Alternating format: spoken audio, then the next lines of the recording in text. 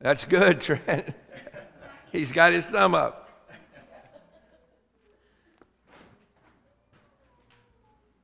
Man is a sinner. He can't save himself. Go ahead, respond to us, Megan. God is merciful.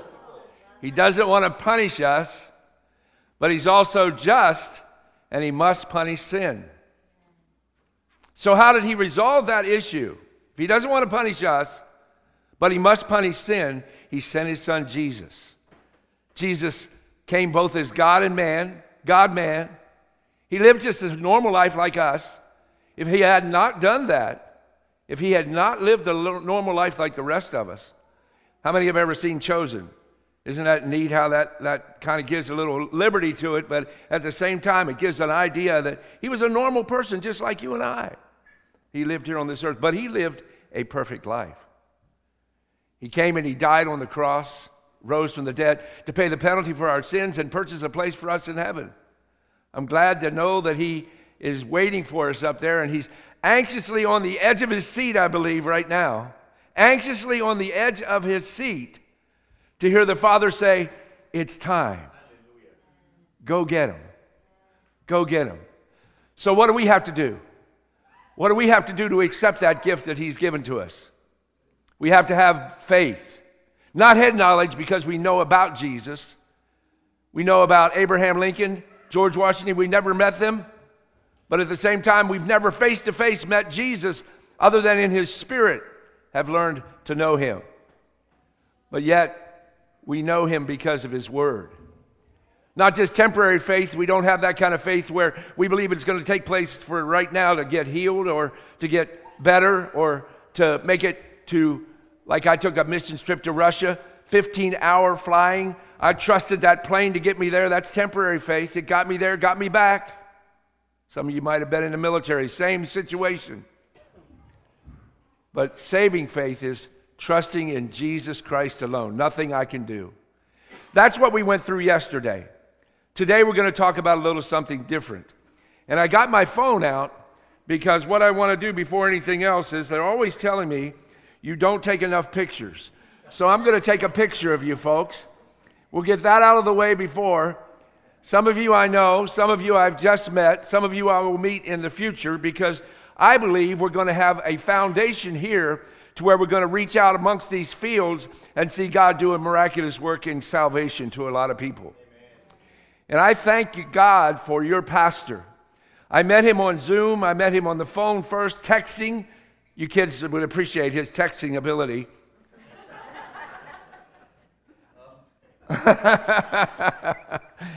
And what a heart for God. I mean, he got out and he sent me a list of 31 churches in the area that we were going to open up the opportunity for them to come join us. Kind of a little bit late this time, but hopefully next time we'll have at least 5 churches that will join us. And we'll do that again probably in the spring, I think we've been talking about. So we're planning. And Paul, you know, if you plan, you can work a good plan and win a good game, right? We got to have a good game to get and this man here got on the court. I'm telling you, man, he went to Monticello, he went to Rensselaer, I say that right? Rensselaer, all over the place, knocking on church doors and asking pastors to come join us. But it was a little bit late.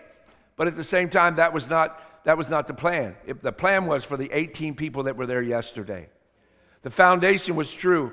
If you have your Bibles this morning, I'm going to be looking at Luke chapter 10, very familiar passage of Scripture that I want to share a little bit about, maybe in depth a little bit further than maybe you may have heard before.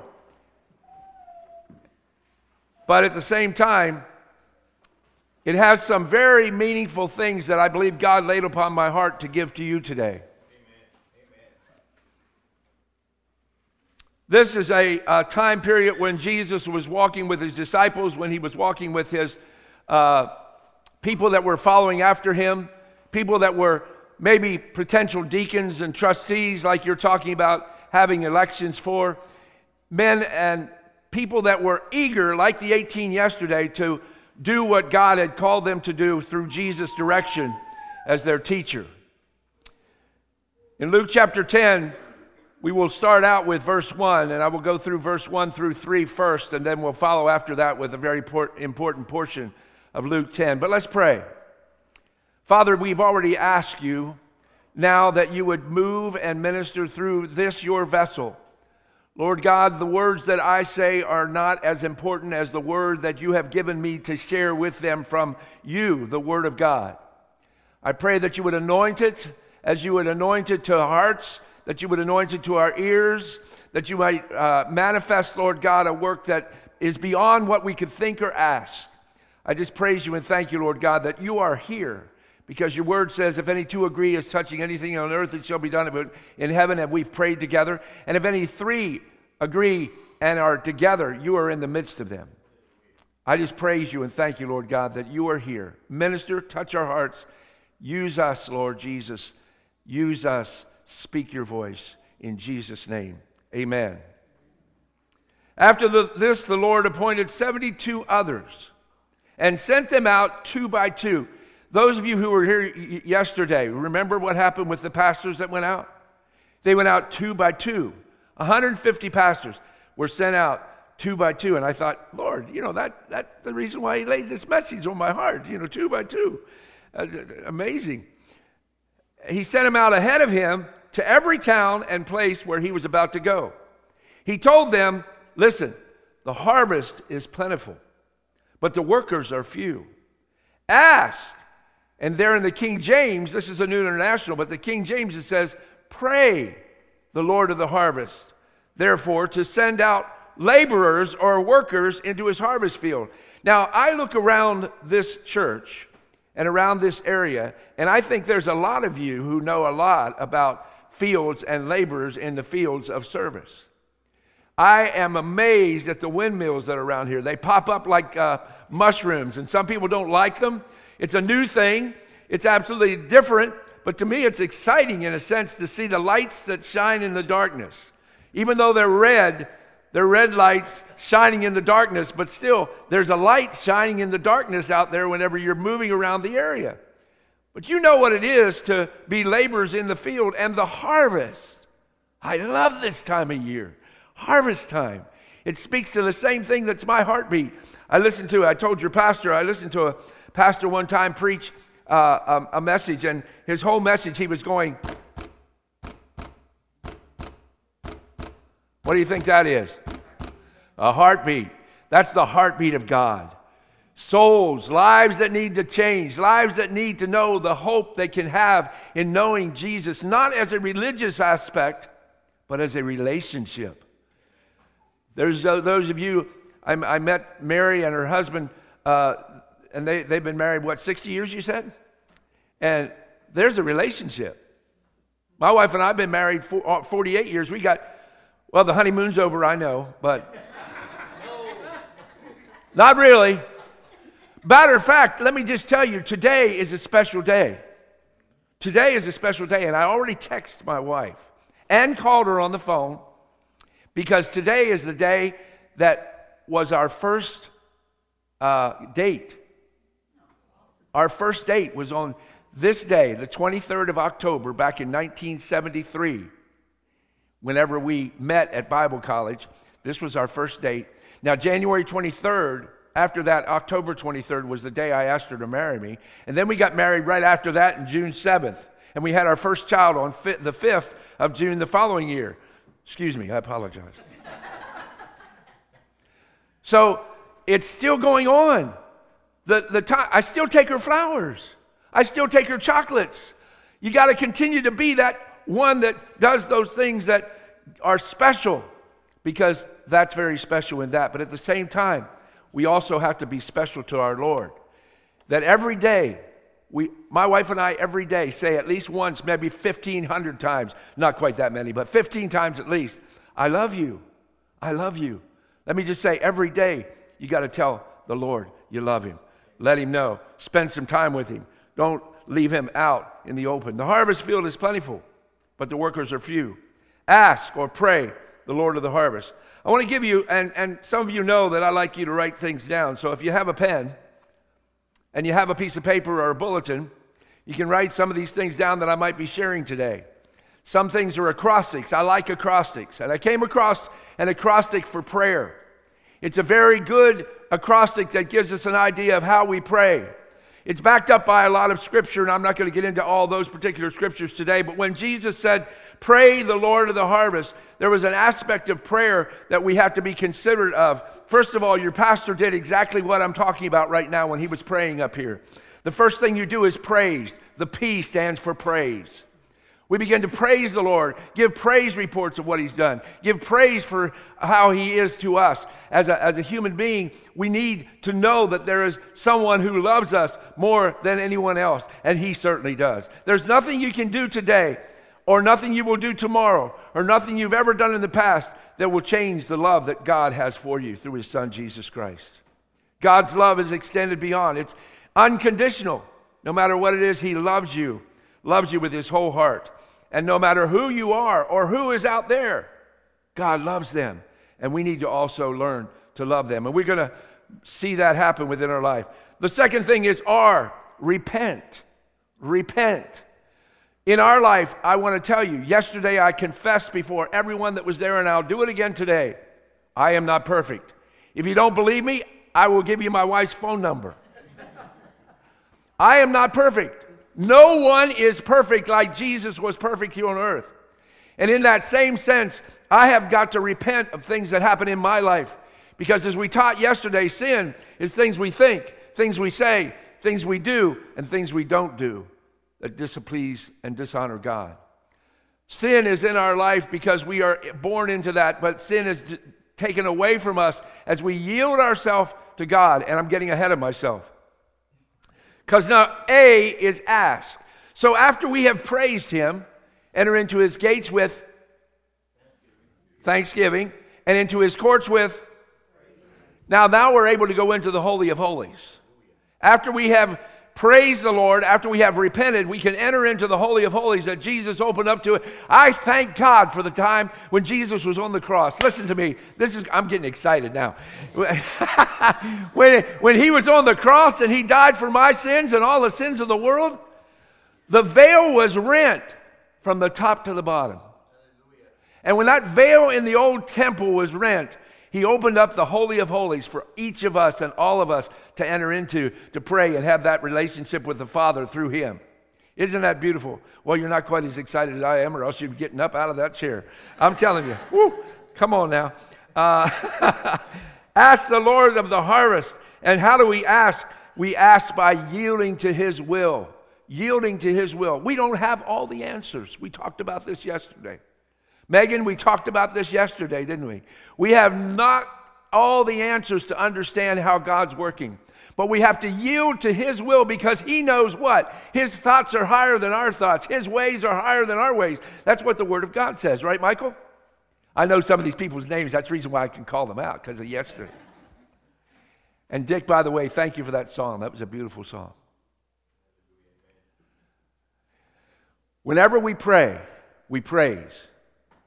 We repent, then we ask, and then we yield to what God does after that. And you know what? I've seen some great yieldings. I could give you testimony after testimony of things God has done for me and my life, in my wife's life, in our whole marriage. In 48 years, God has done some miraculous things, and I've seen miraculous things done all over places I've been and gone. But you know, God's not finished doing miraculous things. We need to pray the Lord of the harvest that he sends forth laborers. And we can then become part of those laborers. Let's venture down to verse 25. There in Luke chapter 10.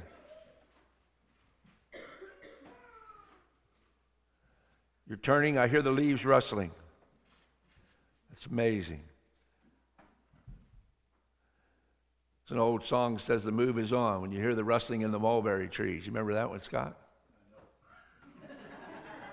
I'll teach you that later. On one occasion, an expert in the law stood up to test Jesus. Teacher, he asked, what must I do to inherit eternal life?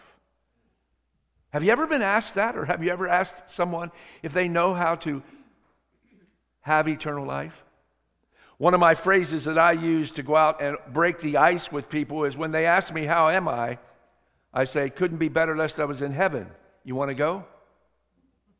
Most of the time their answer is, not right now. But I say, I can make sure to let you know that you can get there. If you just give me a little chance, I can tell you how to do that. People are eager to hear about the Word of God. Statistics says, and I don't like to go into a lot of statistics and a lot of numbers, but they said more people are open to it, both young and old, than ever before. There's a lot of circumstances that are out there today that scare people. They need peace in their heart. They need peace and hope, and we need to be ready to give it to them. This gentleman was a lawyer. There's going to be several people I'm going to be talking about, give you a little bit of background of each of them. But lawyers were one to basically be versed in the laws of Moses, the laws of the church, the laws that we are to follow. And like all the rules and regulations that your pastor was talking about that Paul gave in Timothy for the men, the leadership of the church, men and women, in that same sense, the lawyer was one who would spend a lot of time in the Scripture and know exactly what there was to know. In the New Testament, a lawyer was the same as a scribe. He would write down the Word of God. There were specialists in religious law, interpreters and teachers of the laws of Moses. They examined the more difficult and the subtle questions of the law and given opinions a lot of times, these lawyers were. They were highly esteemed because of their knowledge, and as a sign of respect, most people stood up when they spoke to lawyers. So this lawyer was respecting Jesus as a great teacher because he stood and asked him the question, how is it that I am able to get eternal life? We look at verse 30, and Jesus is answering him, and he's talking with him and giving him the answer. A man was going down to Jerusalem, to Jericho, when he was attacked by robbers. They stripped him of his clothes, beat him, and went away, leaving him half dead. Now we're going to look at different ones of these people as we go along, but let me read through the whole scripture first. A priest happened to be going down the same road, and when he saw the man, he passed by on the other side. By the way, that's the title of my message, On the Other Side. So too a Levite, when he came to the place and saw him, passed by on the other side. But a Samaritan, as he traveled, I told you this is a familiar passage of Scripture, came where the man was. He came where the man was. And when he saw him, he took pity on him. King James says he had compassion on him. He went to him and bandaged his wounds, pouring oil and wine. Then he put the man on his own donkey, brought him to an inn, and took care of him. The next day he took out 2 denarii, which basically is 2 days' wages. 2 days' wages. And he handed it to the innkeeper, and he said, give them, look after him. And he said, and when I return, I will reimburse you for any extra expense you may have.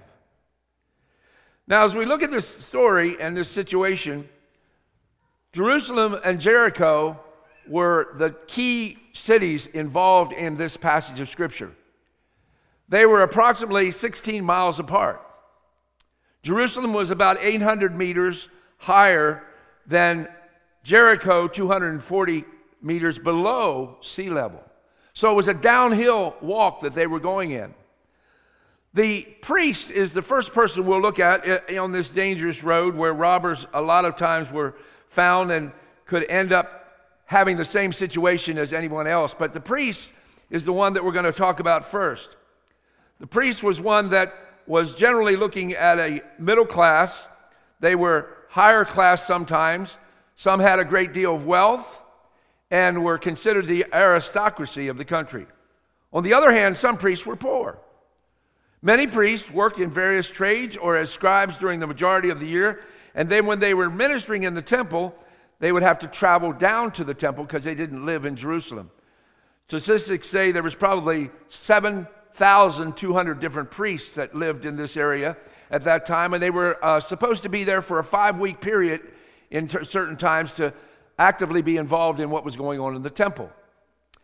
Then after that, you had the other gentleman that was coming down the road.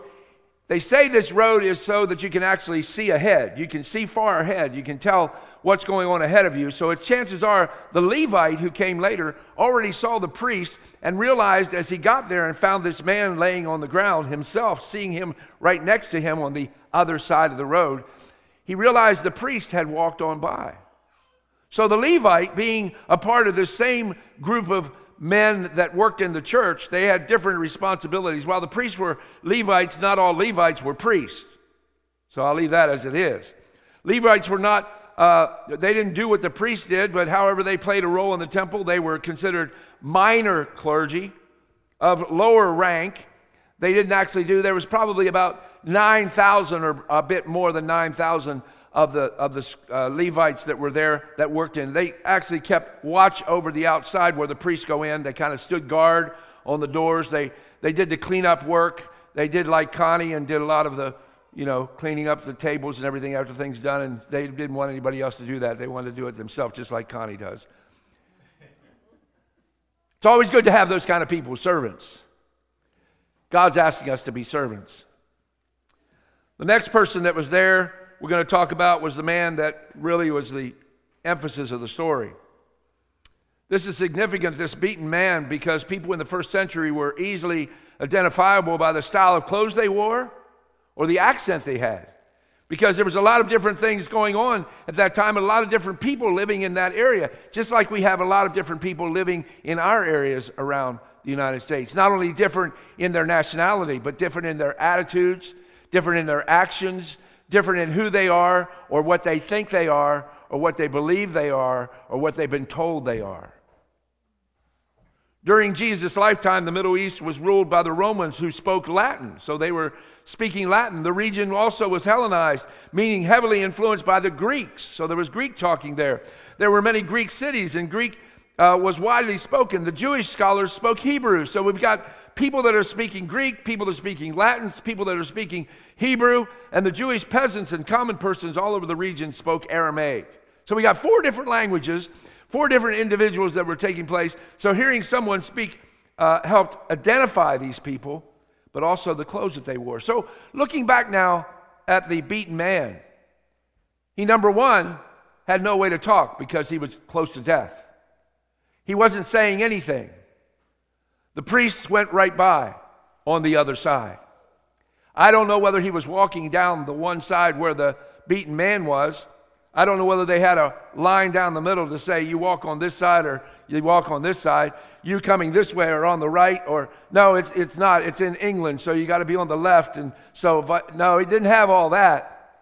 But he ended up walking on the other side. Is there ever a time in our life to where we see somebody and we find ourselves walking on the other side? Not just physically, but we walk on the other side. Because on the other side, we don't have to deal with that person. On the other side, we don't have to acknowledge that person. On the other side, we don't have to be challenged by what God might be speaking to our heart to say, maybe we need to help that person. I know that a lot of times in Evansville, there's a lot of people standing out with a little sign saying they want some help. Well, it's not always money that can help them. We've witnessed to a lot of those as we go out and do that in Evansville, as I take people out and share the faith with other people. But at the same time, I know one pastor's wife, she has a little packet, has a toothbrush, toothpaste, and soap, and some other things in it that she thinks they probably wouldn't have it. Although most of them have a dog and a cell phone, but anyway. There's many ways that we can end up helping people and minister to them on the other side rather than passing by. So the Levite passed by also, not realizing who this person was. The beaten man was lying there and he didn't have any movement whatsoever, and he was naked. I don't know about you, but if somebody is naked, I'm not sure that I'm going to want to be there and go over and check on him and see how things are going. I could also tell that he probably, and then the Good Samaritan, the Samaritan went over close to him, that got close to him. He didn't just walk by. He came over close to him and looked, and he could tell that he was beaten. I want to emphasize the fact that he was beaten. He was beaten down. There's a lot of people that are out there in our community that have been beaten down with a lot of circumstances and situations. There's a lot of people that have a lot of emotional wounds. There's a lot of people that are in prisons of their own making. Both health prisons, prisons of health issues that they can't get over. They need someone to be there. They need someone to speak to them. They need someone to pour the oil on, someone to help them with a little wine in the sore to allow it to heal. They need someone to offer to them at least an unconditional idea of love that they possibly never knew. Emotionally and mentally bruised, beaten down to think they can't ever get up. They can't ever make it beyond where they are now. And many of them are lying on the side of the road, not literally, but figuratively. They are lying on the side of the road waiting for someone to come by, not realizing how deep they are, maybe even to the point of suicide. I know that's serious. I know that's sad. And it breaks my heart to think that there are many people out there like that. And I don't know how to help all of them, but God does. I remember a song that talked about the fact that we are His hands extended. We are His hands extended. We are His eyes that can see. We are His workers that can labor in the field. Seeds are planted. Others water. God gives the increase.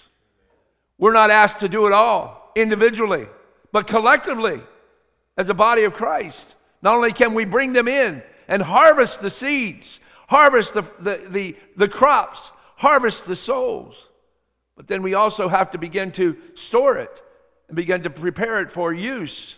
And that's what we do. We don't just see them come to Christ. We have to bring them in and disciple them. We have to bring them in and love them. We have to bring them in and help them grow. They are babies. There's not a person here today that would have ever taken a child by their choice and had that child and then taken it somewhere and just laid it down and never done anything with it. I don't think there's anyone here this morning like that. I've heard of people that have done that.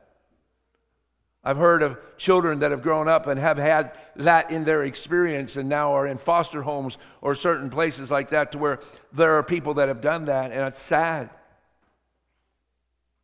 But there are people out there that are human beings, that are adults, that have histories of brokenness and beaten down, that are on the other side of the road where we walk. How many of us then would come to the place to where we, like the Samaritan, would walk to the other side, not just kneel down to see whether they were able to talk, not just kneel down and see whether or not they could possibly move at all, or if they were even alive. You see, the priest and the Levite were afraid. They were scared because as a priest, if he came into contact with somebody who was dead, if he was even 6 feet away from that person and this person was dead, he had to go into cleansing. For a week, he couldn't even do anything. He couldn't even get anything from the temple that provided for his food, for him and his family. Same thing for the Levite. But generally speaking, either one of them, if they went there and they raised him up and then they died, if the person was raised up and they were okay and then they died in their presence, the priest would have to rent his clothes. And after renting his clothes, he didn't have anything on, so he had to go buy some new clothes. So he had expenses that he had to go into. All of these things go through our mind. What if? What if? What if? What if I do this for this person? What if? I know there was a time in my life, Pastor, when I was at first pastoring in a little town in South Carolina. I had somebody come knock on my door one day. The man said, "We've got children. We've got little children. We want to get formula, diapers, all this kind of thing. Can you spare some money?" Well, I gave him some money. I ended up leaving my house after that, and I went up to the store close by where they had stopped too. I recognized their car. They came out of the store and there were no diapers. There was no formula. There was a 6-pack of beer and a carton of cigarettes and some other things that had nothing to do with helping the children. I thought, that's the last time I'm going to do that. There's been many times I've seen people that need something. I take them and get them something to eat. I take them and get them what they need. I encourage them that they can have anything. We actually, in that community, we set up as a church, group of churches, different denominations. We set up a help to where we would send them to that place, and then they would take them or have a lot of supplies to where they could give them things that they need. There's a lot of things like that to help. But folks, there's nothing more than being able to take care of a person in their spiritual walk before you do anything else. It's great to provide for them. It's great to give them this or that. But you know what they want more than anything else? Down deep inside of their heart, down deep inside of their spirit, down deep inside of them as a human being, they're looking for love. Thank you. They're looking for love. And there's no greater love than the love of Jesus. There's no greater way to encourage them than to share with them what they can have in the fellowship, not just of Jesus himself in everyday life, 24/7, 365 days a year. By the way, it's 365 and a quarter because there's a leap year involved in there. My brother was born on leap year, so I got to always include that.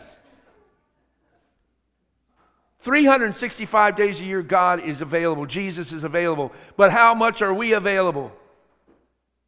How much can we do? 18 people yesterday came together to learn.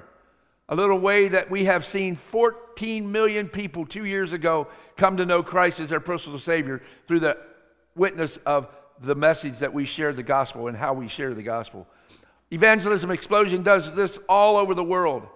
And in small communities, my call is to Indiana, Illinois, and Kentucky to go to as many churches as I can. And there's many churches, but a lot of people don't want to commit to a little bit of time. The priest went on the other side. The Levite went on the other side. The Samaritan, who by the way was the hated one, because they had said that the worshipers should worship in their town, and in the Jewish soldiers came up and destroyed their temple, so they got back at them by coming down and taking body parts and putting them in the Jewish temple. So there was an argumentative situation there that was causing friction between this, and the Samaritans were hated, and the Jews couldn't spend time with them. They even went 4 days' journey around Samaria just to get to the other side. They didn't want to even be a part of them. You know the story of Jesus who talked to the woman at the well, the Samaritan woman. He didn't care about their nationality. Would you stop? Take this. Shh, keep it quiet. I tried to turn it off. I don't know why it's doing that. Jesus said, this is how you can do it. As you look down in there, I will reimburse you, he said in that scripture. Then verse 36, which of these three do you think was a neighbor to the man who fell into the hands of the robbers? The expert in the law, the lawyer, said, the one who had mercy on him. And Jesus told him, go and do likewise. What is God saying to Palestine Christian Church and all the churches around the world today? Love the Lord your God with what? All your heart, all your mind, all your strength, and all your soul.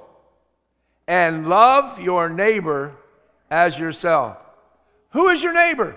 Just the person that lives next to you? Everybody is our neighbor. No matter who it is, especially that one that's hurting. They are our neighbor in need. And it's that neighbor that God's calling us to touch. It's that neighbor that God is telling us through Jesus' words today, go and do likewise. We should be the one who had mercy on them. How do we do it? I don't know what your situation is. I don't know the person you're thinking of right now. I don't know what opportunity you may have tomorrow or the next day, sometime this week or next week. I don't know exactly who it is, but you know what? God knows. And when he does, he says to you today, pray ye the Lord of the harvest, that he sends forth laborers. And you say, oh God, am I one of the laborers? Can I serve in your service and be one of the ones that walk not on the other side, but on the same side of those that are in need, and help them be lifted up. Jesus died on the cross for you. He cared enough for you. He gave an opportunity for you to come to Christ. How much do you have to hate somebody not to share him with somebody else? With Jesus. Jesus needs to be shared. We need to share Christ. Jesus sent them out 2 by 2. I can't imagine what it would be like that if 2 people went out this week from this congregation and shared the gospel that we shared yesterday with one person. I challenged them yesterday, those 18 people. I said, what about one a week? We take vitamins 1 a day. 1 a week, I mean, come on, 1 a day, 1 a week. There's a church in North Carolina that decided they were going to try to do this, and they're a pretty good-sized church. They got about 500 people that go out on a regular basis and train other people how to do what I trained people to do yesterday. And they said they're going to make sure that they do, what was it, one a week? Each person do 1 a week? And they said if they did that in that church with the number of people that they have going out, they would be able to reach 50,000 people in the city of Asheville, North Carolina. City's only 90,000. That's over half of the amount of people. Do they do it? I don't know. But we're challenged by God's word today to go and do likewise. We're challenged by God's word today to learn the best we know how to do. I want everyone that was in the workshop yesterday to stand up just for a minute. Just you, the ones that were in the workshop. I'm not pointing you out. I need your help. Scott, I especially need your help because you're back there in the back, so you need to voice it very loud so I can hear you. Heaven is a free gift. It cannot be earned or deserved. Man is a sinner. He cannot save himself. God is merciful. He doesn't want to punish us, but he's also just, and he must punish sin. Jesus is both God and man. He died on the cross to pay the penalty for our sins and purchase a place in heaven for us by raising from the dead. I forgot to put that in there. See, it goes the other way, Mike. How do we accept it? We accept it by faith. Faith, not just head knowledge. Good job, Bill. You weren't even there the whole time. You're right with me.